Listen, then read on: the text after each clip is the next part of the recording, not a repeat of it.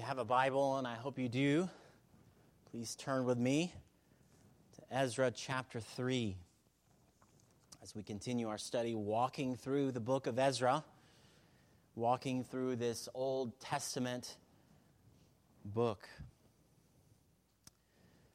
We'll read here beginning with chapter 3, verse 1. So chapter 3, verse 1. May the Spirit of God illuminate His word for us this morning.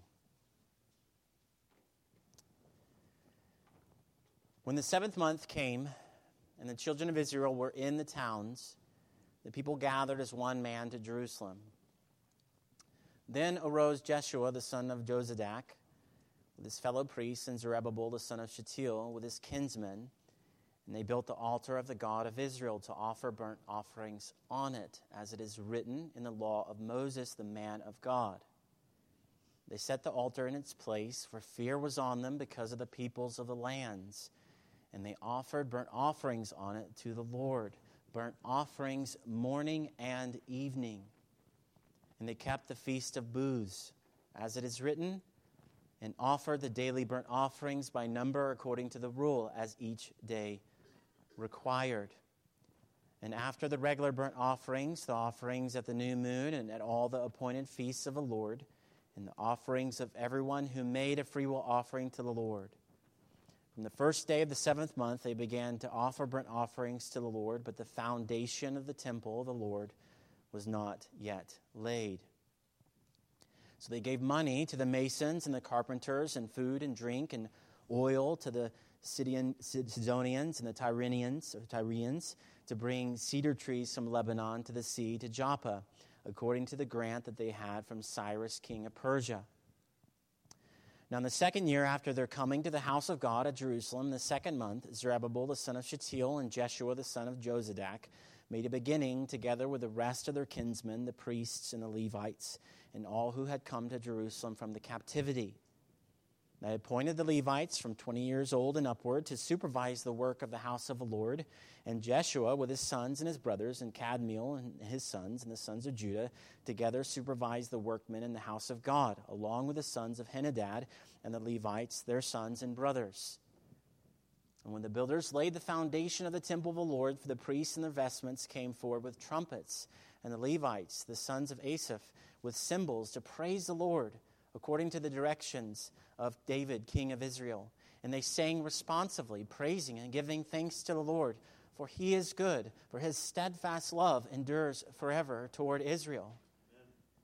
And all the people shouted with a great shout when they praised the Lord, because the foundation of the house of the Lord was laid. But many of the priests and Levites and heads of fathers' houses, old men who had seen the first house, wept with a loud voice when they saw the foundation of this house being laid, though many shouted aloud for joy, so that the people could not distinguish the sound of the joyful shout from the sound of the people's weeping. For the people shouted with a great shout, and the sound was heard far away. Amen. Now, as we read these verses, we see, after many years in exile, and according to God's good plans and purposes, the peoples are now back in Jerusalem. Now that is certainly good news. They're back home. Yet we don't look on as we're reading these verses. We're not to just look on at these as mere historical reportings, mere historical happenings. We know and say, even with this passage, that is what is being demonstrated here is not merely history. It is, but it is a demonstration of God's goodness, of God's faithfulness, and God's mercy. That now many, or perhaps more accurately, a remnant of the people of Israel have returned from exile among the nations, from among the nations. Yet as we see that, it matters that we ask, what were they returning to? Was it a land where everything was just fine, was all well, was everything going well? Was God being worshipped in the land they were returning to? Were things like they were before they left? Were people all around just praising God? Well, if you know the history and even the context of what's going on here, we could say very readily, far from it. They were not returning to a land filled with Jews and the worship of God.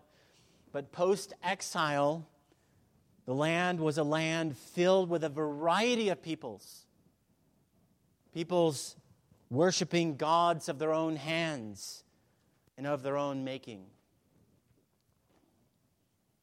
Now you might be thinking to yourself, okay, well, that would be pretty hard. That would be awfully bad to have to go back there, to that kind of context where you're facing all these people around you who are not worshiping God, and this really was the land that God had promised you.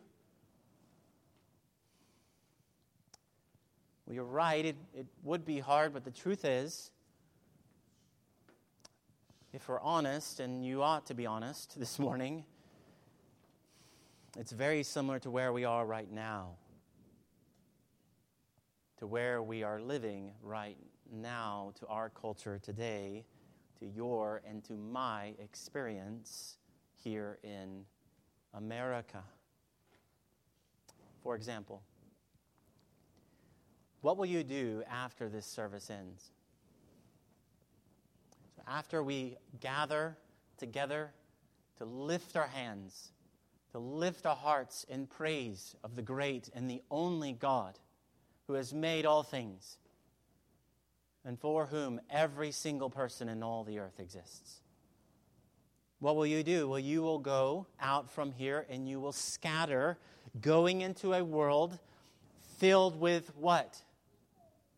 Filled with people who are doing the very same thing. They're worshiping gods of their own hands, of their own making. Now, lest you feel proud of yourself here and say, well, look at me, look at us.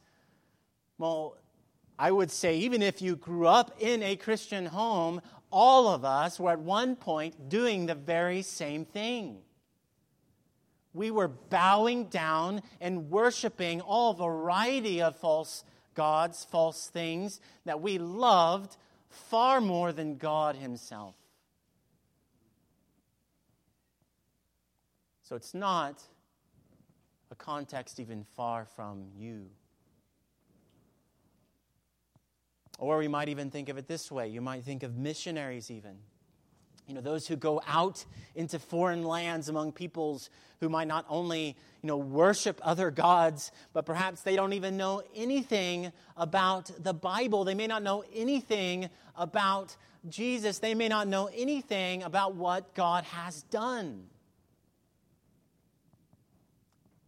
And again, as reluctant as we might be to say so, there are many right now in America that we could say the same thing about as well. There are people in America who have not heard about Jesus.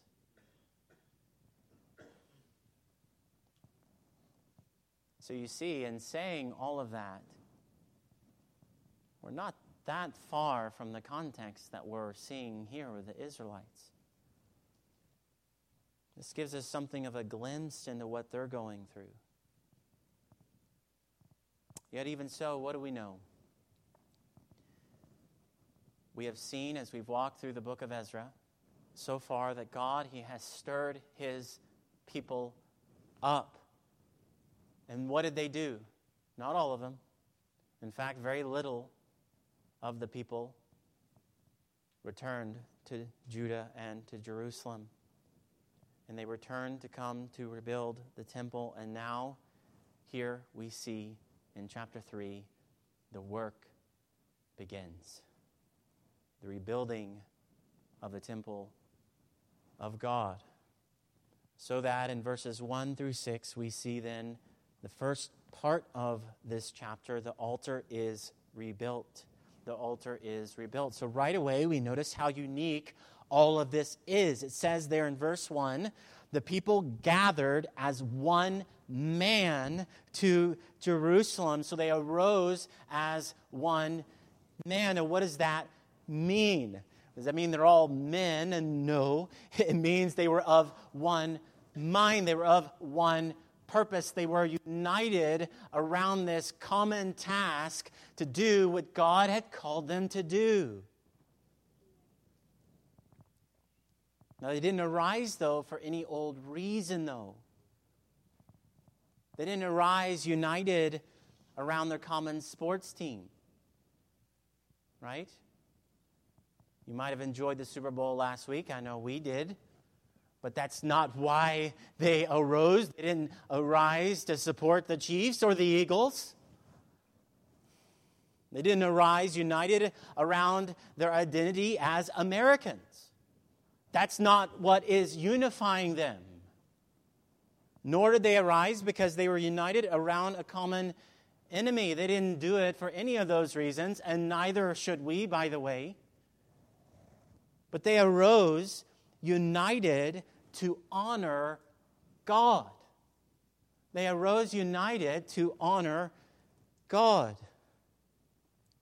Now, we could read all of this, all that we just read, as I read all those verses, and miss what all of this is really about. All of this talk about, offerings and feasts in the temple. And we might just kind of focus in on all of those things, which we will be talking about here in a moment, but all of their dealings here and all of their work. And we may just say, well, way to go, Israel. I mean, look at you. Good job. Great team effort. I mean, this certainly is giving us some lessons on team or organizational work. Well, let's draw some lessons then. Let's figure out how we as a church need to be good teammates and work together, right? I mean, is that what this is emphasizing here in these verses? If we say that, we would be missing what this is really about. This is about God, and it's about the worship of God. If you miss that here, you are missing everything of what this chapter is about. How quickly and how often we can make the Bible just another text that we use to just glory in ourselves. I mean, is that not so often what we do, that we would just come to these verses and say, all right, teamwork, that's the lesson. All right, leadership, that is the lesson. And just make it all about us. But friends, He is the why behind all of this, including what we're doing right now, this moment, this service. Amidst the fellowship, amidst the congregational worship, amidst the preaching of the Word of God, all of this is about God. Don't miss God this morning.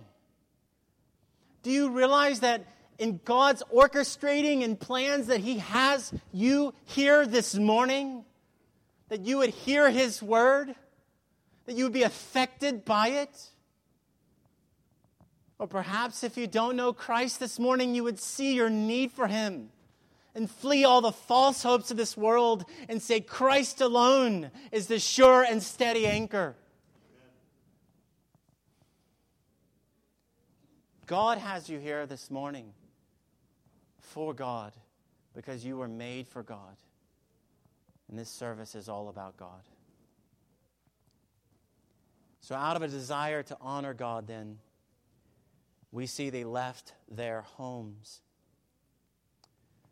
We see it in verse 1. Now, this is an aspect of this passage that we may just skip over. I mean, the only way that they could gather as one man in Jerusalem is to do what?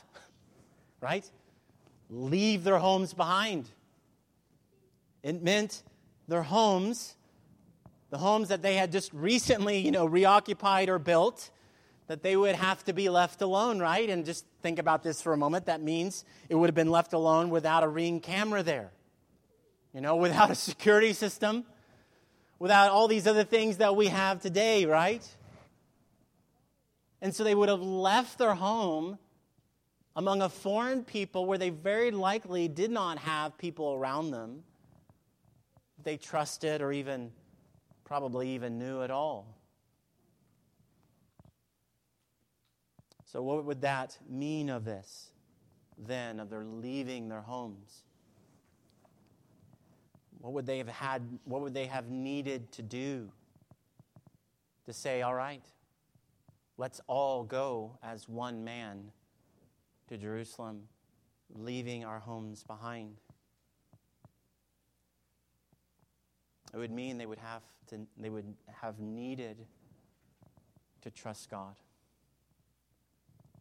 There is no aspect of what we're seeing in these verses that does not relate to God or to trusting God.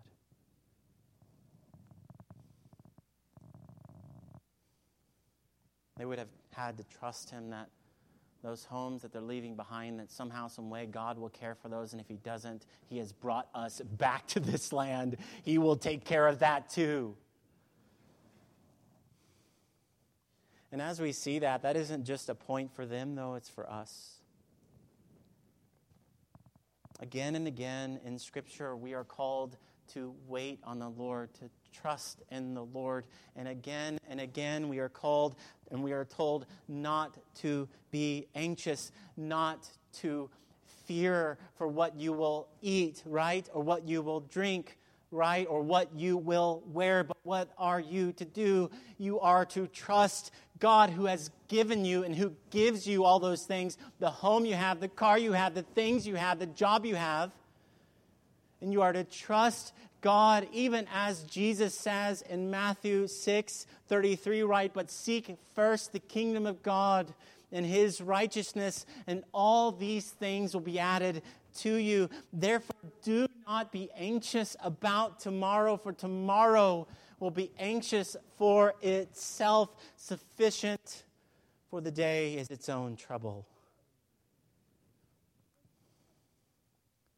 So, dear saint, I don't know everything that may be going on in your life right now, but I can guarantee you, you do have this sure and steady anchor that you can stand on today, regardless of what's going on in your life, that you can trust God. Amen.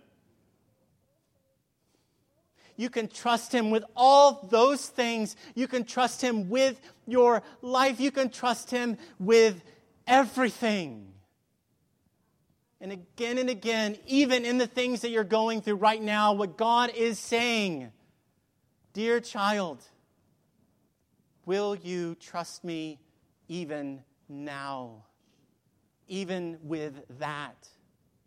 Even when you don't know how you're going to get your next bill paid? Will you seek first the kingdom of God and His righteousness and trust your whole life to Him? I mean, this is what they're doing. I mean, they're leaving all that. They don't know if they're going to be able to get it back again aside from God. And they're saying, let's go and do what God has called us to do. So you see how deeply they're trusting God here. And so they were trusting God. And they were intent upon upholding the Word of God. And we see this in verses 2 through 4.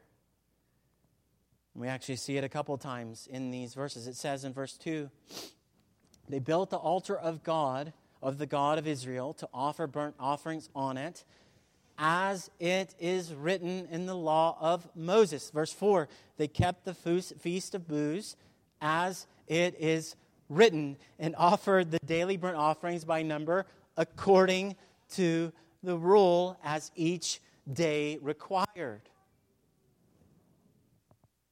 So we see the people of Israel here, they are being careful to follow God's word. We see here this intent from the people to follow and to honor God, to honor His word, and to do everything in accord with His word. Now, just as you see that, see how different that is from before. Right? What were they doing before? Well, they were right there with other people, the nations, right? Just bowing down to these gods. All right, come join us. Let's worship all these other false gods. Come on, I'll join you too. You have a new God? Let me go over here and worship that God as well.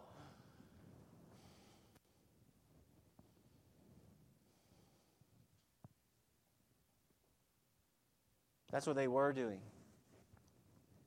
Pre-exile. They had been turning away from God's word rather than turning to God's word. Now, as I say that might well be a temptation. And I don't even have to say it might well be a temptation. It will be a temptation for the rest of your life to turn from God's word and not do it. Even right now, this morning, you're hearing me say this and you're saying, nope, I'm sorry. I love this thing right here much, much more. And I'm just going to continue clinging to it and bowing down to it. I am not going to take heed and hear God's word this morning.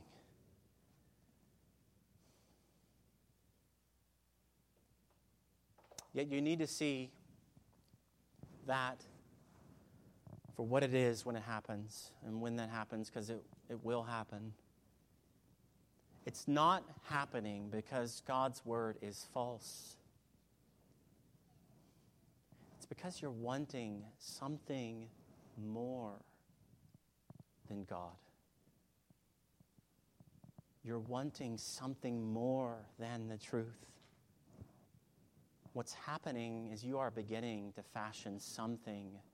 You're beginning to fashion a God of your own liking, and you're giving it a higher authority than God and His word.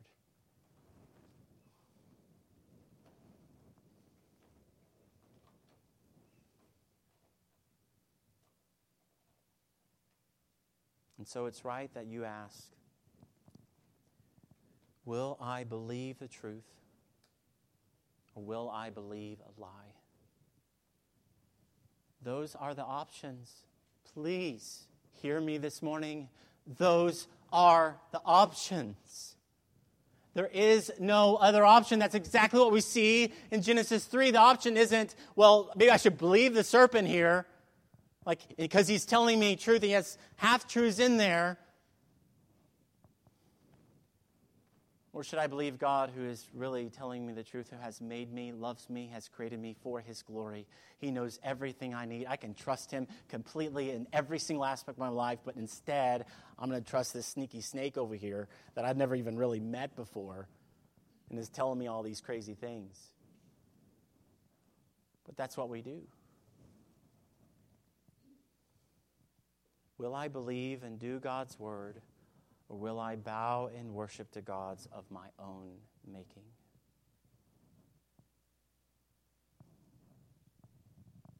So along with arising united to honor God, which is what we see them do here, they arise also united to worship God. They arise united to worship God. As I said before, worship is pervasive throughout these verses. It says in verse 1, when the 7th month came. Okay, you're like, okay, I don't see worship there. What do you mean 7th month, I don't know what that has to do with worship. So what's so significant about that, verse 1, the 7th month? What explains why we see much of what we see here, and all that they're doing here even.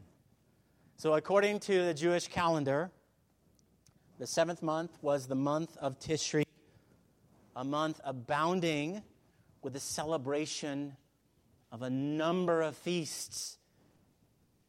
The Feasts of Trumpets. One you may know well, the Day of Atonement. And the Feast of Booths. You don't need to take my word for it. You can go on your own and look at Leviticus 23, where all of that is set forth. And so it is, in view of the 7th month, we see they came to this month under the leadership of Jeshua the high priest and Zerubbabel. In light of all that, they resolved to act. And so they arose united to worship God with offerings. So having built the altar, they offered burnt offerings on it. Now, as we have seen again and again, as we're coming to the book of Ezra, we're rather detached from the things that we're perhaps hearing even right now, like what in the world is that? I mean, what is a burnt offering? What is all this talk about Feast of Booths and so on? Where burnt offerings were offerings, where the whole offering or the majority of the offering was consumed as a pleasing offering to the Lord. It was an offering to atone for sin and allowed the worshiper to draw near to God in worship. And so with each burnt offering, they were essentially saying before God, every time I am yours, I'm a sinner, and I am yours, all of me, you can have it all. My life is yours, which is why in Romans 12, verse 1, then Paul, he says that you are to what? Offer your bodies as living sacrifices as your spiritual worship. And so they did this, and they did this morning and evening. Verse 3. And so they gave those burnt offerings, but they also gave another offering here, free will offerings in verse 5, which we heard about in chapter 2, if you remember. Now, what are those? Well, they're offerings given freely of their own accord. And so they arose united to worship with those with offerings, and they arose united to worship God with feasts. So along with the appointed feasts, we see the Feast of Booths specifically mentioned here. And again, right, you have that down. You got the Feast of Booths down. You understand what that is.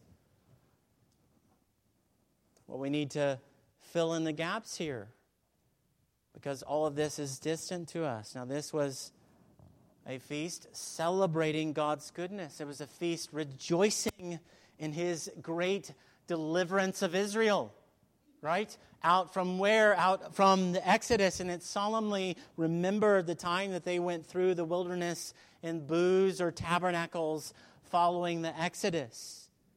And so over 7 days they would build booths then made up of light branches and leaves to live in for the week. I mean, as you read all this, just think about and see how all-encompassing this worship is, right? I mean, it is taking over their days, morning and evening. It's taking over their weeks. Then as we come to the New Testament, what do you think God is calling you to do? That's an aside. Not an aside, but an aside. So along with that, we see it says that they also celebrated the new moon. Verse 5. Now, that didn't have anything to do with worshiping the moon or anything like that. It was a time of recognizing God's purposes and God's sovereignty over the month, even over all of their days. And they did that at the beginning of every new month. Do you see how all-encompassing this is? How every aspect, God is He's calling for their eyes to be upward. He's calling for their lives to be His. He's calling for your life in every sphere of every aspect of your life to recognize God's sovereignty, His care, that you are being called in all things to worship Him. Amen. And so you see just how God-centered they were. At least how they were to be. how He had been orienting them not to look to themselves and not to look to idols, not to look to their own hands, not to look to their own plans, but to look to Him again and again, being reminded, oh, it's the first day of the month. It's time for the new moon. God is sovereign over my days, my time, and everything. So essentially, they were confessing in all this, we need God. He delivered us. He is in control. He is good. He is our Redeemer. And so day after day, their eyes were aimed upward. And this is how the work begins. It begins with honoring God and with the worship of God. And so also then, dear saints, surely then may we also arise to honor and worship God in the fear of God every single day that God gives us until what? We go to be with Him, which then we will do what? We will honor and worship God forever with joy upon joy upon joy.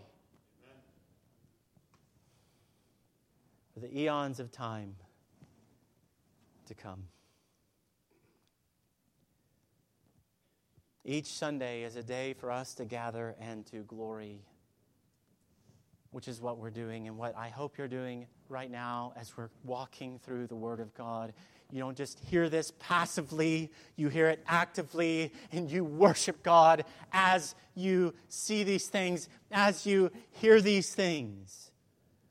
Each Lord's Day is a day to rejoice. All eyes upward. See what God has done and is doing and is calling us then to go and do. Which is why we don't end there with just the gathering, but then we go and scatter as worshipers, going out as those who don't fear men, but we fear God. Now, why would I add that last part? Arising to honor God and worship God in the fear of God. Well, as they built the altar, it says in verse 3, fear was on them because of the peoples of the lands. But what did they do? Did that keep them from building the altar? They built the altar anyway. They made their offerings anyway. And why did they do that? Because they feared God. They trusted God. They were looking to His Word. They were looking to God and not to man. No less are we being called in our day to rise and to honor and worship God, not in the fear of man, but in the fear of God.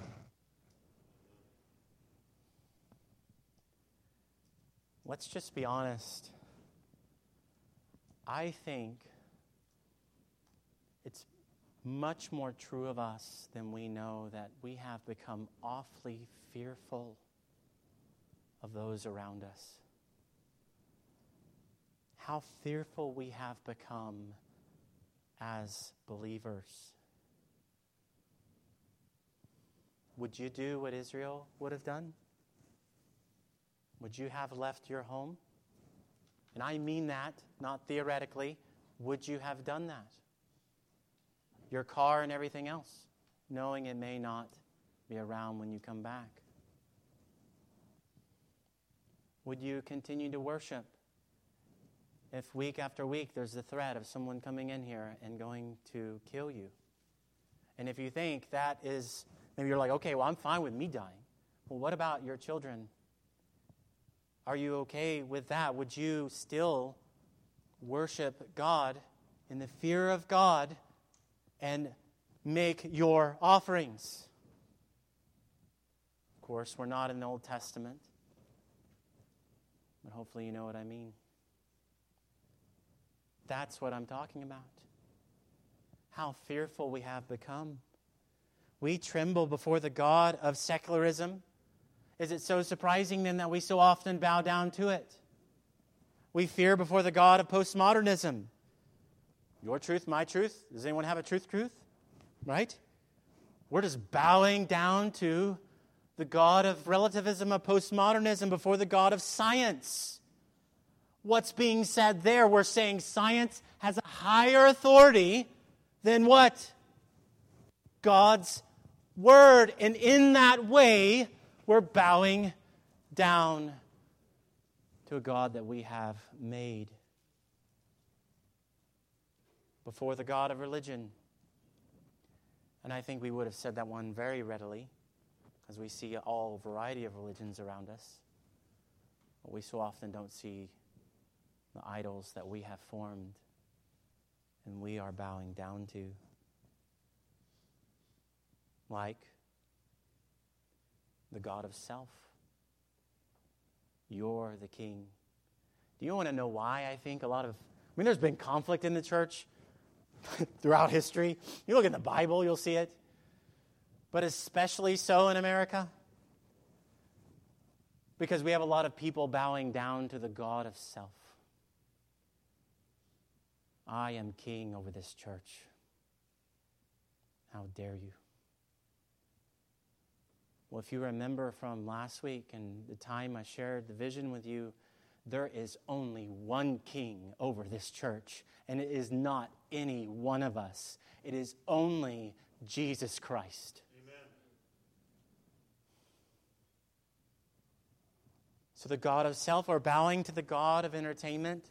Now, I like TV shows. I like movies. I watch a lot.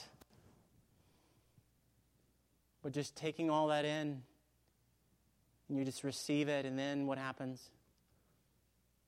You begin bowing to the God of secularism and to the God of postmodernism and the God of science and so on. Bowing before the God of emotion. Many of you don't even know how much your emotion is your authority in your life. And you'll see it immediately when the Word of God comes and challenges it. And you'll maybe go with your emotion. Or bowing, here's a big one. Bowing before the God of comfort. Now that will keep you in the fear of men. Because you will lose your home. You will lose your job. You will lose all those comforts you used to love. If you wisely, carefully, by the power of the Spirit of God, live in the fear of God.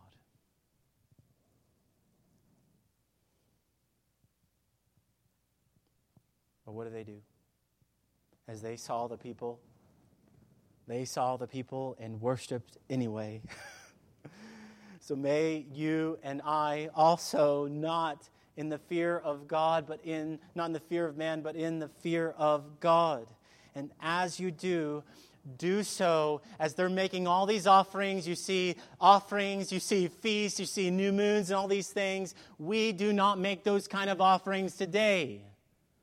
We do not make offerings and celebrate these Old Testament feasts, but we unashamedly honor and worship God in Christ Jesus.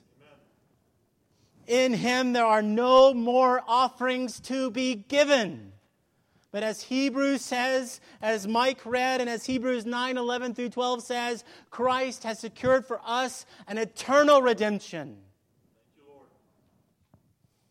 There are no Old Testament feasts for us to celebrate because, as Paul said in Colossians 2:17, talking about all the feasts, the Sabbath and so on, he says, those right there, the feasts and all those things, these are a shadow of the things to come.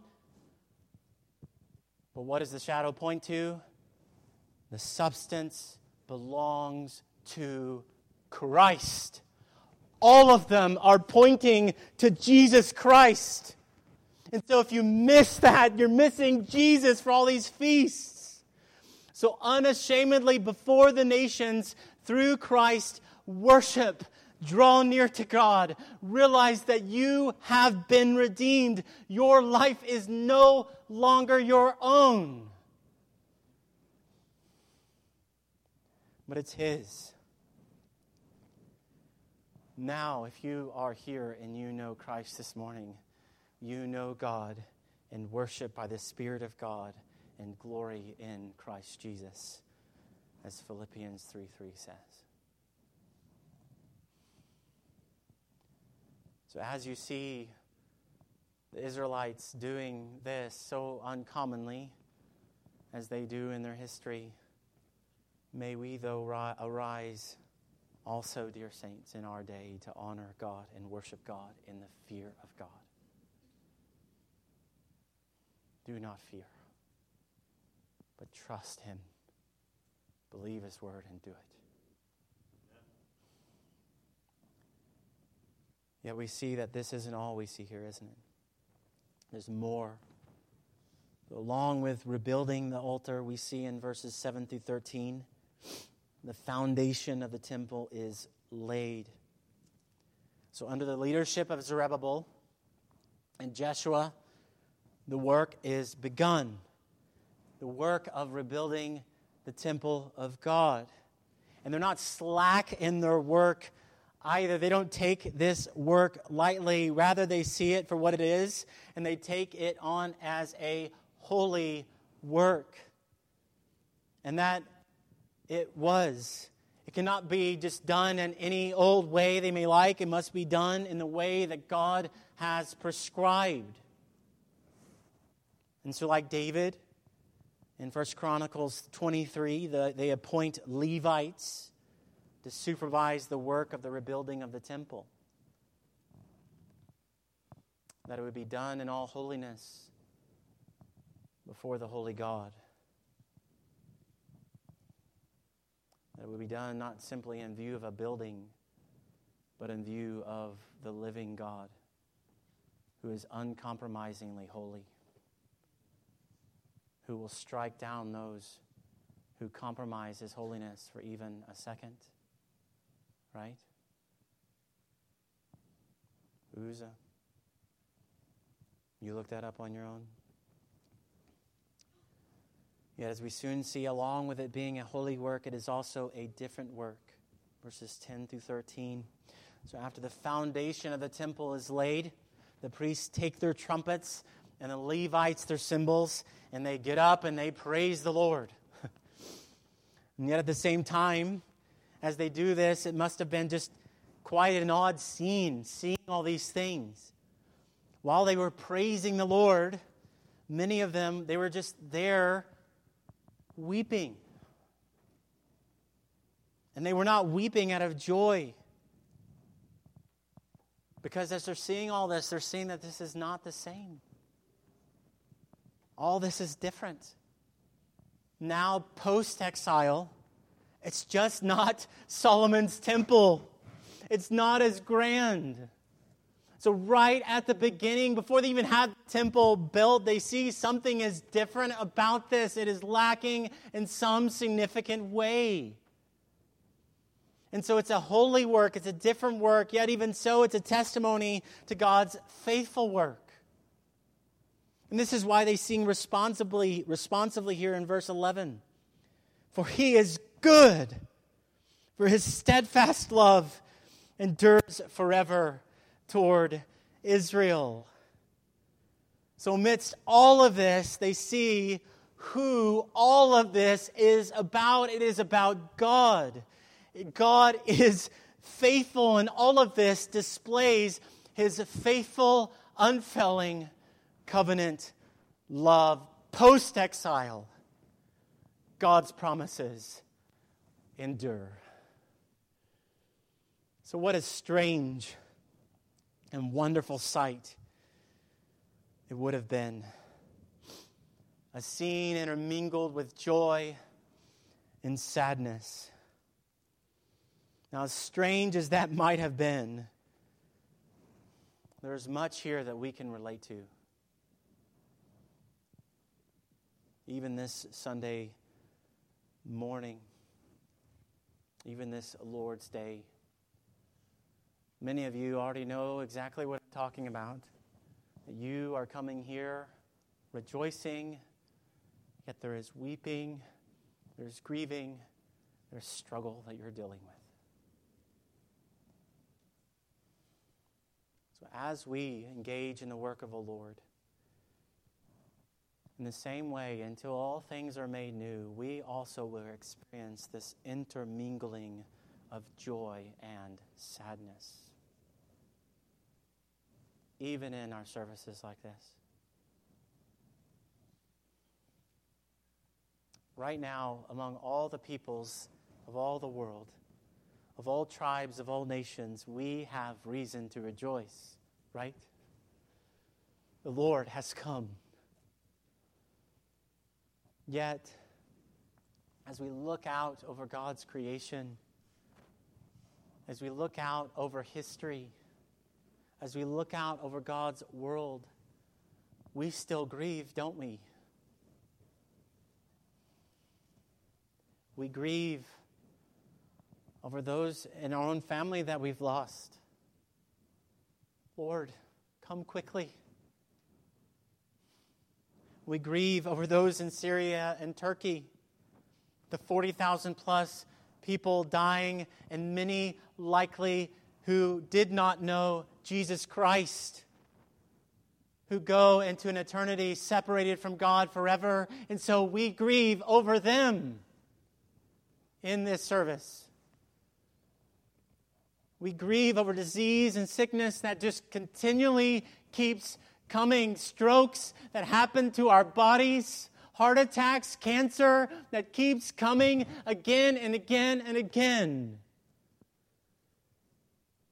We grieve over the devastation of war after war after war that never ceased to come. We grieve over the conflicts of sin that we experience even among us and our families. We grieve over the false worship all around us. We grieve over the many, even the billions of people right now who are apart from someone going and sharing the gospel with them, that they will die and be separated from God forever. And you heard me right, not millions, billions. So we grieve now. And we long for all things to be made new, finally and fully and completely. So it is, in the midst of all that, we have Ezra 3. In the midst of that, we hear the word of God today calling us to take hold of God's word, to take hold of God's promises, to take hold of the character of God. Not one of His promises will fail. We take hold of His word in the gospel and we say, weeping may tarry for the night, but joy comes with the morning. Christ has come, and we know He will come again. Amen. And when He does, He will make all things new. But until then, let's take these words to heart.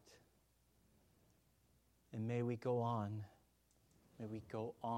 honoring God, worshiping God, rejoicing in God, and longing for God in the fear of God. Let's pray. Father, we come honestly before you.